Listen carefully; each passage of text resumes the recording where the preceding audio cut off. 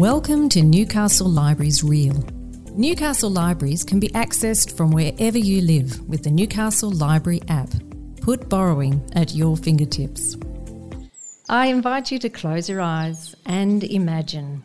Imagine that there are no buildings, no roads, no cars, just the trees, plants, animals, and the very first storytellers of this land, the Awabakal and Worimi people. So I acknowledge them as the traditional custodians of this beautiful land in which we live. Welcome to Newcastle Libraries, Your Summer Stories. Michael Rowbotham began his writing career as a journalist and feature writer for newspapers in Australia and the UK.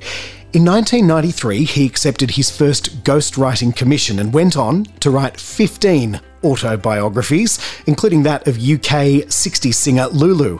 It was in 2002 he turned to fiction and the world of crime writing with his Joseph O'Loughlin series, as well as his standalone novels, for which he's received international acclaim and awards. Respected by crime writing peers such as Peter James, who says of Rowbotham's work, he writes in a voice with a haunting sense of soul that stays with you long after you've finished. Your new book, When She Was Good, focuses on Evie Cormack, and it's Cyrus Haven is back for number 2. Tell us a little bit about Evie and why you've created this character. I think Evie Cormack is my most fascinating character, actually. I enjoy writing her more than any character I've ever created before because she is so unusual. I mean, she's a teenage girl who 6 years ago was found hiding in a secret room in a house where a man had been tortured to death. And she's malnourished and shows signs of abuse, but she refuses to reveal her name or her age or how she got in that room because her silence is her security, because nobody knows who she is. And she's the last witness to a series of appalling crimes, which is why she has to be silent. But I think she's fascinating, not just because she's damaged and but because she has a rather unique ability, which I think is born out of the great trauma she's experienced in her life, that she can tell when someone is lying to her, which is not in any way a superpower. It's, in fact, a curse. Cyrus Haven is your criminal psychologist, and he's equally as interesting, though, isn't he? Yes, Cyrus is also damaged. I mean, it's one of the interesting things. I mean, he meets Evie at a children's home, and his initial job is to see if she's ready to be released into the world because she claims to be 18, even if nobody knows her real age. But Cyrus himself had a tragic background, and his entire family died when he was 13 years old. He came home from football practice to discover that his family were dead, which is why he became a forensic psychologist, in a sense, to understand that tragedy. But I love it in terms of the relationship between the two of them, because Evie Cormack has got every reason to never, ever trust a man, given what's happened to her in her young life. She's got every reason to never trust a man again. But in Cyrus Haven, she recognises someone that may be more damaged than she is, and perhaps together they can save each other. They've got a great relationship. They do. And it's one of those, it's a prickly relationship, and because she is so mercurial in a sense. She is so damaged and so unpredictable that at times he struggles to understand, but I guess he at least knows where that's coming from. At times I think the reader will think, well, why does she try so hard to, almost blow up her own life? And it's because she doesn't ever have any reason to think she deserves to be happy, because she never has been. Welcome to Newcastle Libraries, Your Summer Stories. Read, relax, and join the conversation. She's your most interesting character, you say. Where did she come from? The ability to tell when someone is lying was the seed of an idea that was planted many, many years ago when I read quite a famous book by Dr. Oliver Sacks called The Man Who Mistook His Wife for a Hat. He's the legendary neuropsychologist, and he tells a story about being in an aphasia ward at a hospital. Aphasia patients have a certain brain injury. But they were watching Ronald Reagan on TV, and Ronald Reagan was talking, and they were laughing. And Oliver Sacks said to them, what's wrong? And they said, well, he's lying. And they would not have had the ability or the intelligence to understand a word that Ronald Reagan was saying, but they knew he was lying. They could recognize something in his mannerisms or his micro expressions. And And that fascinated me, this idea that there are people out there that can actually tell when someone is lying. It's a very, very rare thing, but there are people that exist that are called truth wizards. Wow. And Evie is one of those in some ways. Yes, she is. And a lot of people develop that skill. Well, a lot of people, about 1 in 500 people, developed about an 80% ability to tell when someone's lying. Often they have come out of child services, or they're detectives or customs or immigration, and they spend their lives with people lying to them. Any school teacher would tell you that they get pretty good at picking out the lies as well. But they have about an 80% ability, and Evie's ability is greater than that. She has to be in front of someone. She can't do it off a video or anything like that. She's got to be face to face with someone, but she is completely infallible. And it's a curse because, we lie all the time. I mean, we lie to our friends and to our loved ones. I mean, we lie to keep relationships together. When you say, yeah, you look great in that, or, I only had the one beer, or I bought that on special, or I've read the terms and conditions. I mean, we tell lies all the time. But imagine if you could tell when someone was lying, because even 3 little words like I love you take on so much more meaning if someone can tell whether they're genuine or not. Evie is incredibly likable. How important is that for you as a writer, especially with this story and this girl's story, that we as the reader fall in love with her, want the best for her? I think that's important in all my writing. I mean, it is possible. There are writers that have created amazing characters who are odious, but still compelling. I always think of Patricia Highsmith and the talented Mr. Ripley. I mean, you can have a psychopath character, or Dexter, for example. It's another classic example of a character who is not a very nice person, but they're so compelling we have to follow them. In most cases, though, I think if we're watching something or we're reading something and we reach a point where we realize we don't care about a single character, we don't care if they get the girl, don't get the girl, whether they solve the crime, we just don't care, then you lose them then and there. So I think if I had a 3-word motto, and I don't like 3-word slogans, but if I had one, it would be make them care, in terms of make the reader care. And that way, when I put my characters through such terrible ordeals, the reader is with them and hanging on, their every moment in the hope that they can be rescued. In terms of pushing those characters, there's the physical and there's also the psychological that you put them through. The resilience, though, in your characters is key, both for Evie and Cyrus, your criminal psychologist who works alongside her. Talk to us about balancing that physical, psychological resilience. I think I write psychological thrillers in a sense. I mean, that's what they've been labelled. I don't know who puts these labels on them, but for my very first book, I was called the writer of psychological thrillers. I mean, that fascinates me more. I mean, in the crime genre or the mystery genre, there are many, it's a very broad church, and there are people that love the forensic nature of crimes and want to talk about every sort of fibre and blood splatter and new CSI technique. I've always been fascinated with the psychology of the crime, what went through the mind of the perpetrator in the moments before they struck, what went through the mind of the victim, what goes through the minds of the investigators, the impact that crime has on a community. We all know, we've all experienced, even living in a country as safe as Australia, this idea that certain crimes capture the public imagination and they ripple through communities. They cause people to check their doors are locked at night, or they don't want to teach their children to ride bikes anymore. I'm interested in the psychology, not just on the individual, but even on the community, and what sort of resilience that creates in characters to actually draw on their inner strength, face their worst fears, and find a way to overcome. What do readers tell you when you get to meet them about that resilience and about that make them care idea, that they're so drawn to Evie and Cyrus? I'm always amazed by readers how much they buy into this, to the point where one of my long-standing characters was Professor Joe O'Loughlin, and I've had marriage proposals for Joe from readers. I've had I went at one point in my. Did he say yes? When I first introduced him in The Suspect, the book ended with with his beloved Julianne being pregnant, and I didn't write Jo for another 2 or 3 years as a character, and readers would come up to me and say, well, did Julianne have a boy or a girl? And I'd go, well, I don't know. And they go, but surely she's had the baby by now.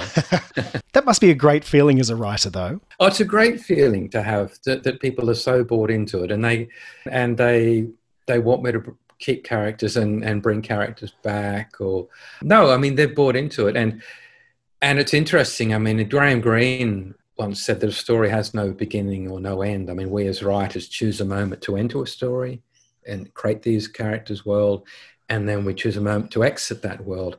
And in a sense, for readers, those people carry on, and that's why I talked to Ian Rankin, the wonderful Scottish writer, about this, and they honestly imagine that he has a beer with John Rebus, his famous detective character, that he has a beer with him every Friday afternoon. They actually think these characters are real. Why not dip your toes into your summer stories from Newcastle Libraries? Simply visit the Library Lounge on the Newcastle Libraries app or the website newcastle.nsw.gov.au/library. What about you then? Do you draw on your own experiences? Is there some Cyrus in you, some Professor Jo O'Loughlin in you, or is there some Evie? I think Evie is drawn a bit from my 3 daughters, who are now, I've seen 3 of them go through the teenage years, and I think that's why I draw upon. I create I can create a teenage girl, having raised 3 of them, and some of the dialogue of Evie Cormack comes straight from the mouths of my daughters. Jo O'Loughlin, I think, was very much like me in terms of his sort of outlook on the world and his politics and his social conscience, but he was far braver than I am and far more intelligent than I am. There's a bit of wish fulfillment going on in all of those. I haven't worked out Cyrus yet. I don't know. I mean, there's obviously a little bit of me, but I don't in any way think the books are autobiographical. Friends try to sort of imagine that I'm those characters, but they are truly fictitious. Is resilience innate or is it learned, do you think? Perhaps a little bit of both. I mean, I think there is, obviously a resilience in the fact that we have, and it shows up time and time again with tragedy, and that we have an innate desire to live and we fight very hard, to survive. And I think there is an innate sort of sense of fighting on. And I think some of it's learned, though, as well. And some it's like a muscle. I mean, if you've been through a lot of hardship, and I'm always stunned how often that tragedy seems to fall upon the same people. How often we all know people that it just seems as though their run of luck is just appalling.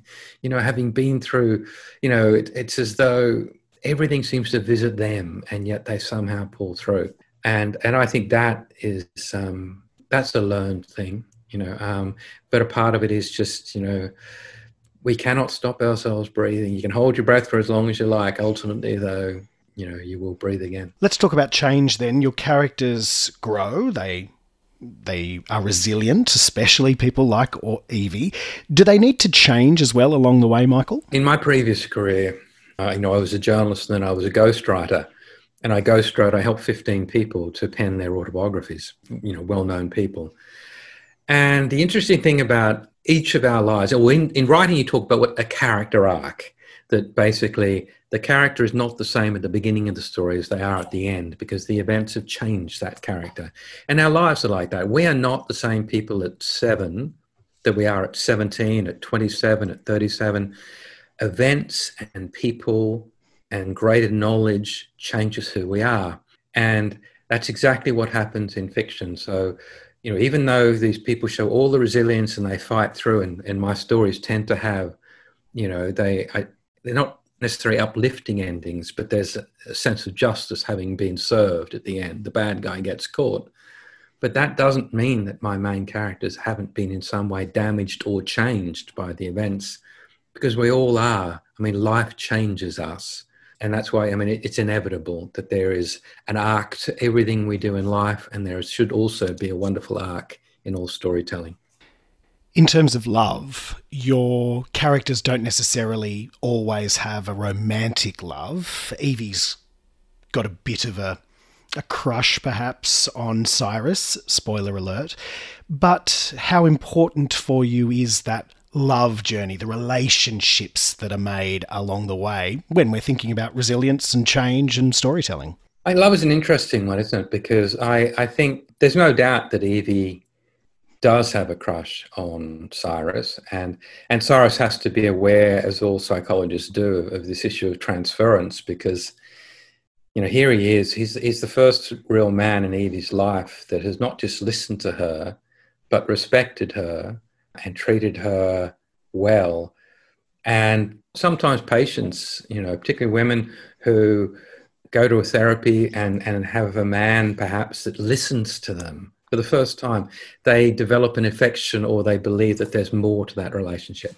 I think, oddly enough, the relationship I think in the books in When She Was Good that fascinates me most is the relationship between Evie and Terry Boland, the man that is murdered very early on and found in the house where Evie is found, his body is found. That relationship is unpacked because the assumption always is that he is the man responsible for locking her in that room and for all of the things that have happened to her. He's the man.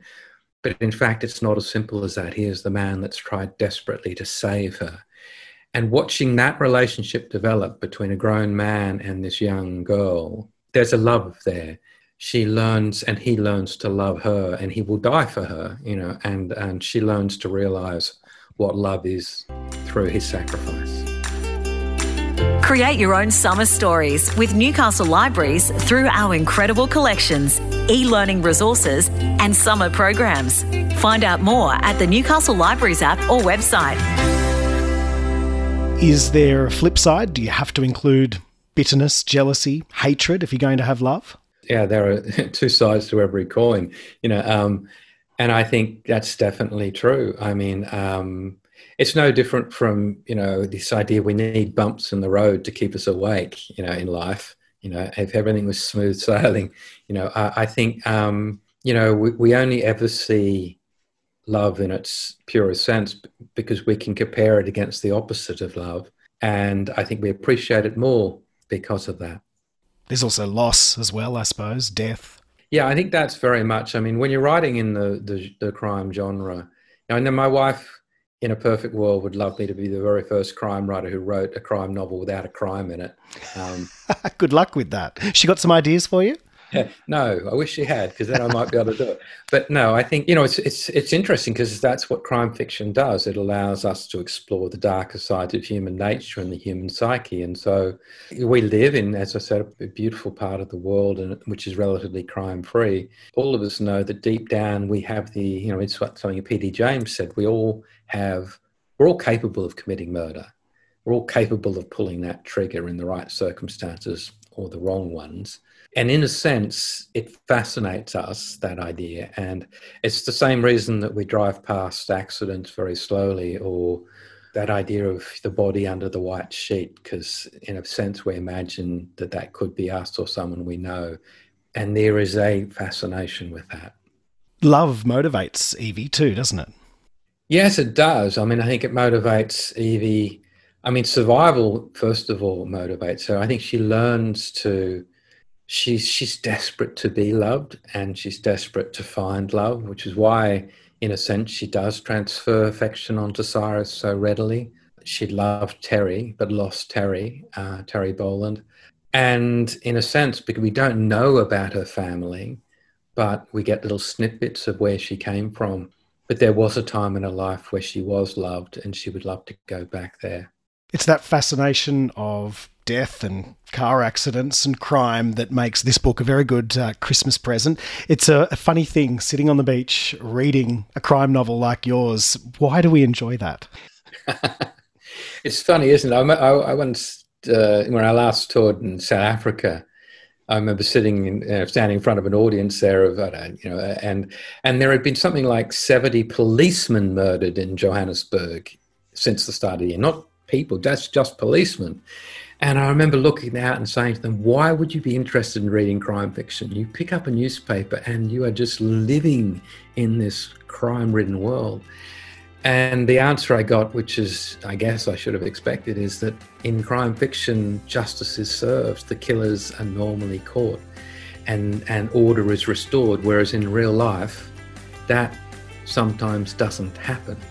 And I think that's one of the reasons that we're fascinated and why we read crime fiction, because in a world where bad guys do get away with terrible things, the beauty of when we read crime fiction is normally, not always, but normally, justice is done, the world is set to right, and we can go to bed knowing that we're safer. Make them care. Michael Rowbotham, you did just that when it comes to When She Was Good. I cared a lot about Evie and Cyrus. Thank you for having a chat with me today. It's a pleasure. Thank you. Thanks for listening to Your Summer Stories from Newcastle Libraries. Why not take a dip and a sip, then rate and review us wherever you listen.